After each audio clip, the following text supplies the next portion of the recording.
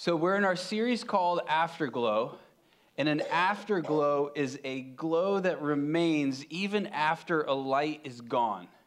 And what we're doing is we are getting inside of the closed room with Jesus and his disciples, and we're pulling up a chair, and we're listening in to these words of Christ, these words of Jesus the night before he was crucified. We're listening into those words, and these are the words that have left an afterglow that remain even today. And we're getting really deep in now. So we're going to really settle in, and we're going to dig deep into these words that he is saying. I mean, we're getting into the meat of it today, so we're really going to dig in. And what I want to start with is this, and I really want you to picture this in your mind. I want you to kind of get lost in this. So once, what Christianity is saying is once the world was as it was meant to be. All things were right, and there was nothing to feel trouble in your heart over. We essentially were home. And then as fast as you can take a bite out of an apple, it was lost. And as soon as it all was lost, we started longing for it again. And it has become this distant memory of our true home in our minds, in our hearts, that is beating, that is longing within us to get back there. And these longings, that feeling is our longing for home. And these longings, they're like a pebble that has found its way into your heart the same way a pebble will find its way into your shoe. And so what we're going to do today is we're going to fix our attention on that pebble that's bouncing around in our heart, that's pointing to the lost world. And what we're going to find is we're seeking after this lost world. We're going to find that there is a seal that has kept us out of our home. Now, if the seal remains, if the seal can't be broken, then that means this is all that there is. This is it, done, we die, everything's over, done. But if that seal can be broken through, then that means resurrection is possible, that means new life is possible, and that means getting home is possible. Today, what we're going to look at is this longing for home, that's this pebble that teaches us to long for home, that sets us out on this journey to find home, and ultimately we're going to see how we find our home. John 14, verses 1 through 6. This is Jesus speaking. He says, "Let not your hearts be troubled. Believe in God, believe also in me. In my Father's house are many rooms. If it were not so, would I have not told you that I go to prepare a place for you? And if I go to prepare a place for you, I will come again and will take you to myself. And that where I am, you may be also. And you know the way to where I am going." Thomas said to him, "Lord, we do not know where you are going. How can we know the way?" Jesus said to him, "I am the way, the truth, and the life. No one comes to the Father except through me." So verse 1 says, "Let your heart not be troubled." And a troubled heart is a heart that has a pebble that has found its way into your heart. So one of the saddest things that I think we see in life is that we've got this pebble bouncing around in our heart, bouncing around in the engine of our heart, grinding up all of our gears. And most of the time, this pebble, this longing, goes unlooked at. It goes ignored. But if we will learn to deal with this pebble that is bouncing around in the engine of our heart, it will show us something that's wonderful. See, the pebble is saying something to us. The same way a mechanic listens to an engine. If the mechanic hears something bouncing around in this engine, the engine, in a sense, is speaking to that mechanic, saying something is wrong and telling that mechanic what is wrong. The same way, when we've got this pebble bouncing around in our heart, grinding up our gears, the pebble is telling us something. It's saying something to us. It's saying something is wrong.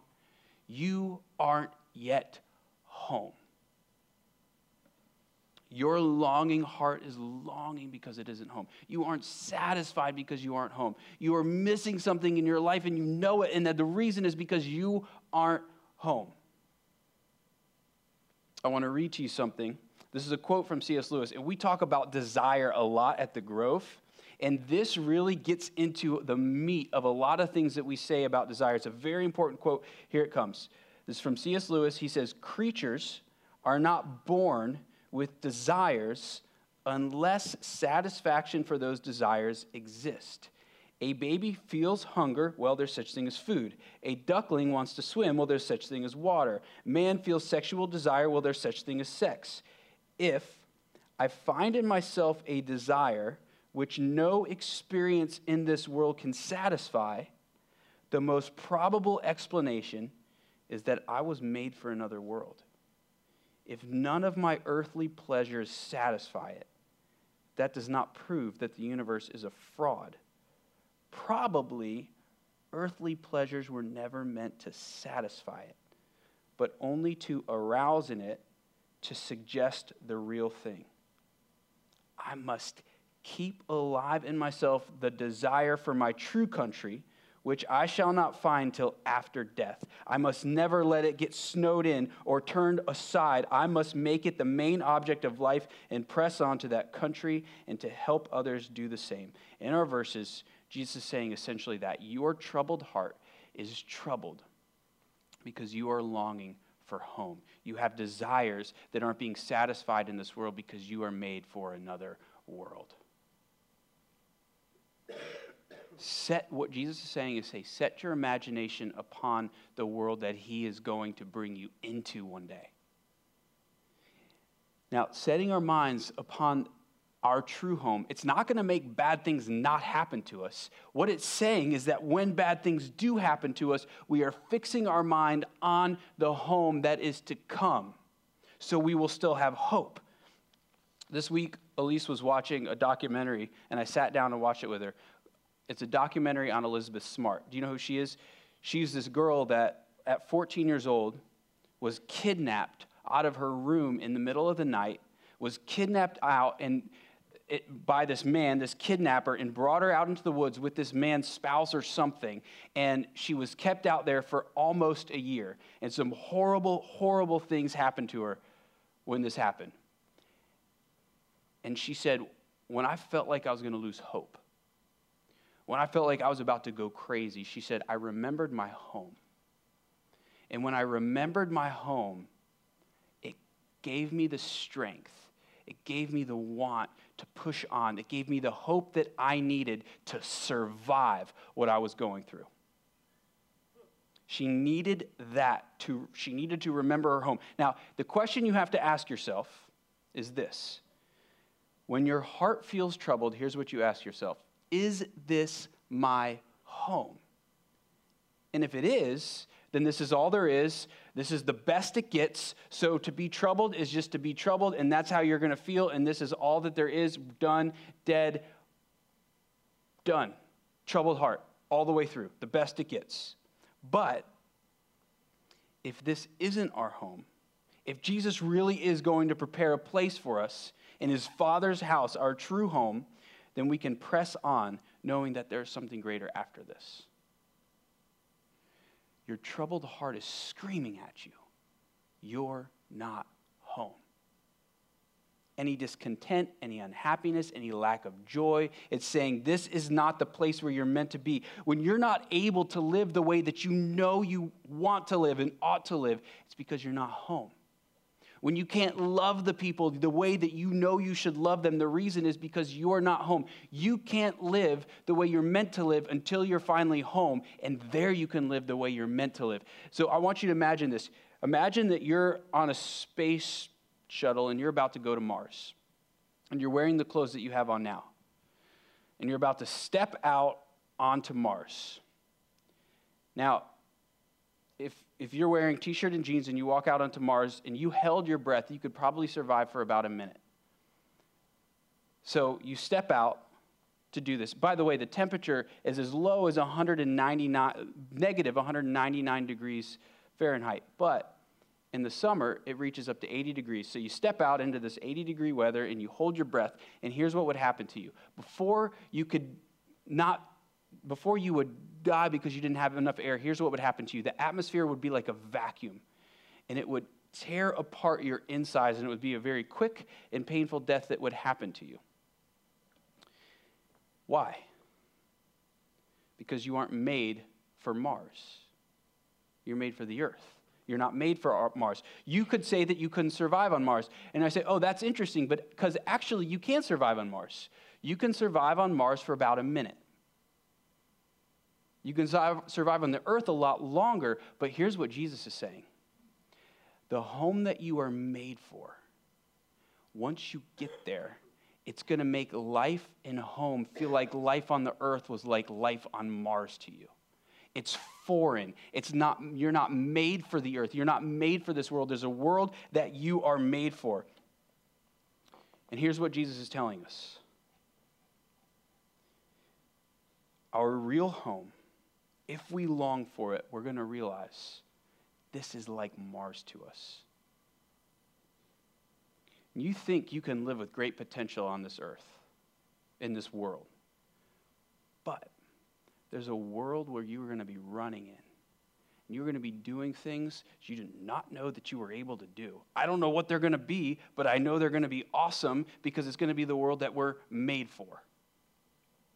And every time you feel trouble, your heart is reminding you that there is a greater way to live. The pebble is bouncing around, screaming at you, there's a better way. Long for the world you're made for. When you try to get heaven out of earth, it's the same as trying to get earth out of Mars. It doesn't work. So when someone breaks your heart, you say, this is not my home. There is a place where my heart will be dancing for eternity.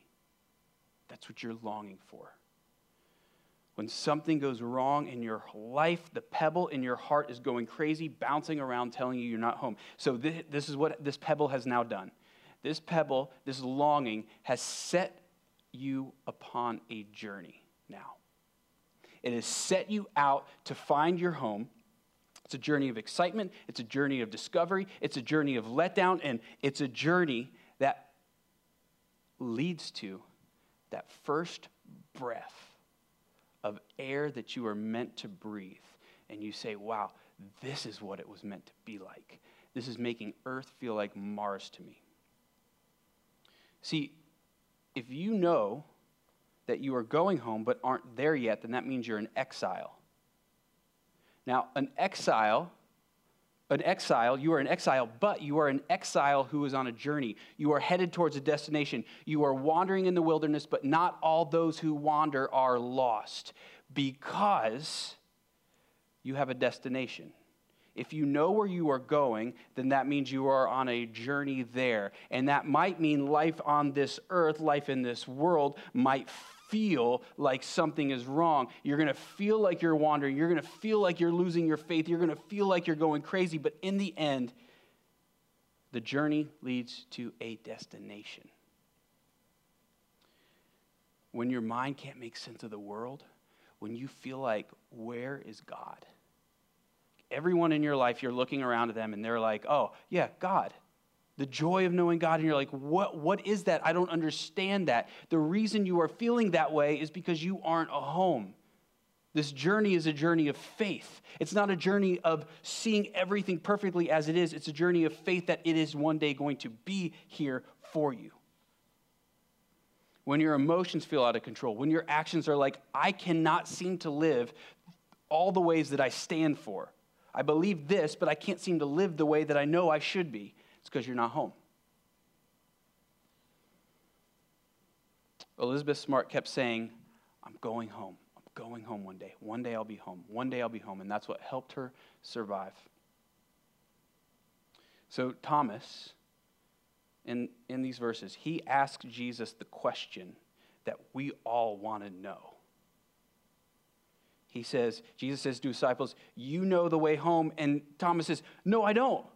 I don't know the way home. I don't even know where we're going. So how am I supposed to know the way home? Now, here's what Thomas has done. He's doing like what all of us do, and here's what he's done. He's going to Jesus the way you'd go to a prophet, a sage, a wise mentor, a moral teacher. He's going to him like that, and that is not what Jesus is. That's why Thomas is confused. See, once you start longing for home, so you get this feeling, you're longing for something greater, you start reaching in all these different places to find a guide that is going to bring you home. You're reaching all over the place. So let me show you how this typically plays out. You're looking for a guide, and you start reaching around. You realize you're not home, and so you start this journey. Okay, I got to find home. So I'm going to try this guide. I'm going to try this guide out. And so here's how it happens. Someone jumps into religion, jumps into philosophy. Let's say someone says, okay, I'm going to come to the conclusion that incarnation is what happens to us. So here's what that is saying. I'm going to come back in this world as something else. Now, but you have a troubled heart. Now, if your heart is troubled, and you're just going to live and die and repeat it all over again, then what you are saying is there is an eternity of a troubled heart. There's an eternity of things in this world not being the way that I know they're supposed to be deep down. Something is wrong. So we have an eternity of this over and over again. So someone says, oh, no, I don't want to do that. Someone might say, they've got friends who go to a church. So they say, okay, I'm going to go to church. And they step into the church and they go to Jesus like a guide. Like a guide who's going to bring them home, like a moral teacher. And so they go to him like that. But they're frustrated because they aren't experiencing what other people around them are experiencing. They still have a troubled heart. There's still things happening in their life. They see people around them joyful, and they see people around them with a troubled heart, and they're frustrated, and they say, oh, why isn't this happening for me? And so they say, I'm just going to try to fit in. So they try to muster up the strength to be joyful. And it doesn't work, so they leave the church. What has happened is they were coming to Jesus like Thomas was. They were mistaking Jesus for something else. Maybe it was the church's fault, but either way, they have mistaken Jesus for something. They have missed who he really is. Thomas came to Jesus just like a guide. They've mistaken Christianity for one religion among many that leads us home. But Jesus doesn't let us do that. Look at what he says in verse 6. And now, if you will look at verse 6 and really meet Jesus here, it's going to change the way you see what it means to find home. And it's going to change the way you see Jesus. It's going to change the way you see Christianity. You're going to have fresh eyes. So here's how it goes. Jesus says to Thomas, after Thomas comes to him like a guide, like, guide me, show me the way home. And Jesus says, Thomas, I can't give you what you are asking me. I can't point you to the way home. Because I am the way home. Now, don't miss what he's saying here. A prophet says, that's the way. Buddha says, that's the way. A wise teacher says, that's the way. A wise mentor says, that's the way. A guide says, that's the way. But Jesus says, I am the way. Don't go down a path. Come to me, a person. This is radically different than anything else. Jesus is saying, you are on a journey, and the journey home is to me and through me. We are exiles, he's saying. You aren't home, and the way home is not a path, but a person. And the claim here is unmistakable. He won't let you make him a guide. He says, I'm either a rescuer or I'm nothing. The great world that we are made for. Jesus is saying, this is Jesus what he is saying. He's saying, I am the way. I am the only way in.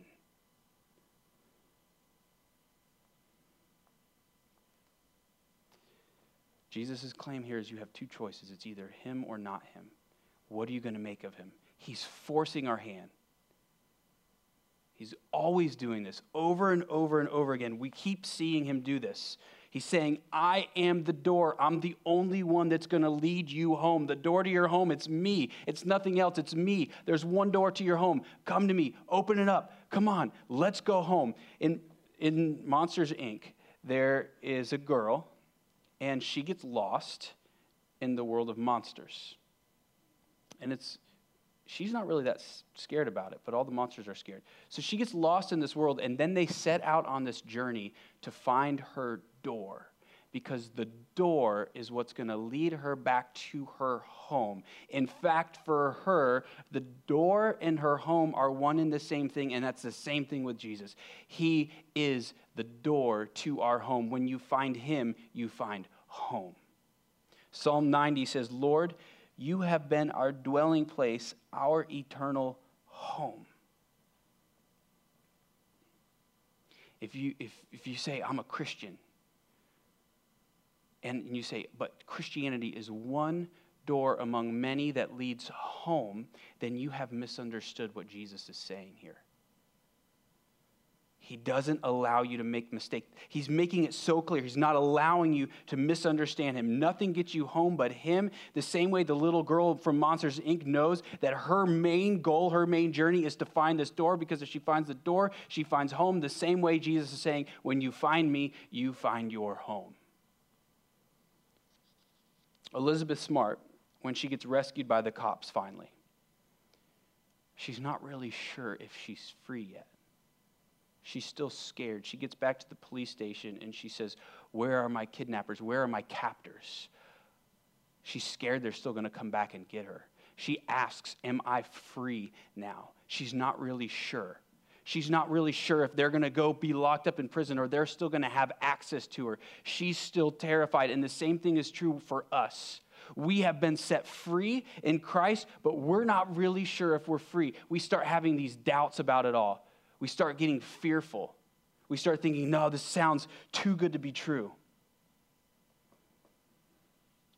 And then she says she wants to know what's going to happen to her captors, because she still thinks that they're going to come back for her. And we think the same thing about death. Death has been put in chains, but we still think it's coming for us. We still think it has power over us. We still think it's going to come get us. Elizabeth Smart, when she goes to the trial, and it's like 8 years after she finally is set free, she gets to the trial, and she walks in, and she sees her kidnapper, but she sees him in chains. And she said, when I saw him in chains, I wasn't scared of him anymore, because I knew he was locked up. She said, I knew he had no power over me. And when we understand what Jesus is saying here, when we understand what he's giving us, then we can now look at death and say, death has no power over us. Oh, death, where's your victory? Oh, death, where's your sting? It's none. It's not existent. It's something we just simply pass through, because Jesus has thrown death in its prison. When Elizabeth Smart was looking at her captors, she was looking at them through the door of her home, through the door of freedom.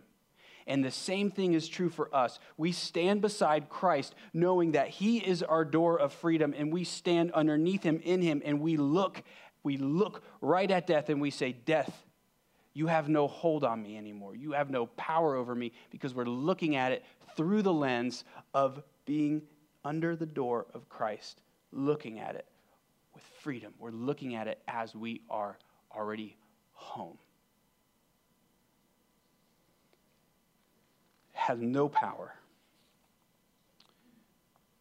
When death finds you, you can't negotiate it with it. You can't bargain with it. You can't. It just does what it does. You can't hide from death. You need someone to come and throw death in its chains. You need someone to go take death and put death in its own grave. And here's how Jesus does it for you. Don't miss this. Our inability to love like we know we should, our inability to love others and to love God, has created this seal that has kept us away from home. Now here's why. Home is a place of perfect love. The home we're made for is a place of perfect love. That's what you long for, a place of perfect love. But if we who don't have the ability, and come on, let's just admit it, we don't love people like we should. If we enter into that perfect place of perfect love, we are not perfect in our love, then that place is no longer perfect. It's not a place of perfect love, so then we don't long for it anymore because what we're longing for is a place of perfect love. So we're sealed off from it. So Jesus comes into the lost world and he's crucified. Why? Because when he is crucified, all of our sins are placed upon him. And when he dies, the power sin has over us dies. Sin dies. And now we are fit for our true home. But there's still a problem. Death has still sealed us in. And so, in the grave, Jesus breaks through death. He breaks through the grave, he punches a hole in it, and he comes out so that now there is a hole within death, and now when we walk into death, we simply pass right through it into our true home. And he has now sealed us in our true home. His death and resurrection create a door for us because he is ripped open on the cross and we pass through him. And that has opened up the seal. And now, because he has done this, he has sealed us into our home forever. We are sealed already now. We have been put in a vacuum. Right now, we are in it. In Christ, we're in this vacuum, and the vacuum leads straight. It doesn't lead to decay and death like on Mars, but it leads us straight to our true home. We can't escape it. We're in the vacuum, we're sealed in, and we're just simply waiting for the day where we walk right in to our true home through the door who is Christ. And what he's saying here to all of us, what he's saying to all the world is, come to me. Anyone, just come. Please come to me. He wants us to come to him. It's as simple as having the faith of all of these options that we think are around and simply coming to him and opening up the door, walking through. He wants you to walk right through him. So let's go to him. Let's pray.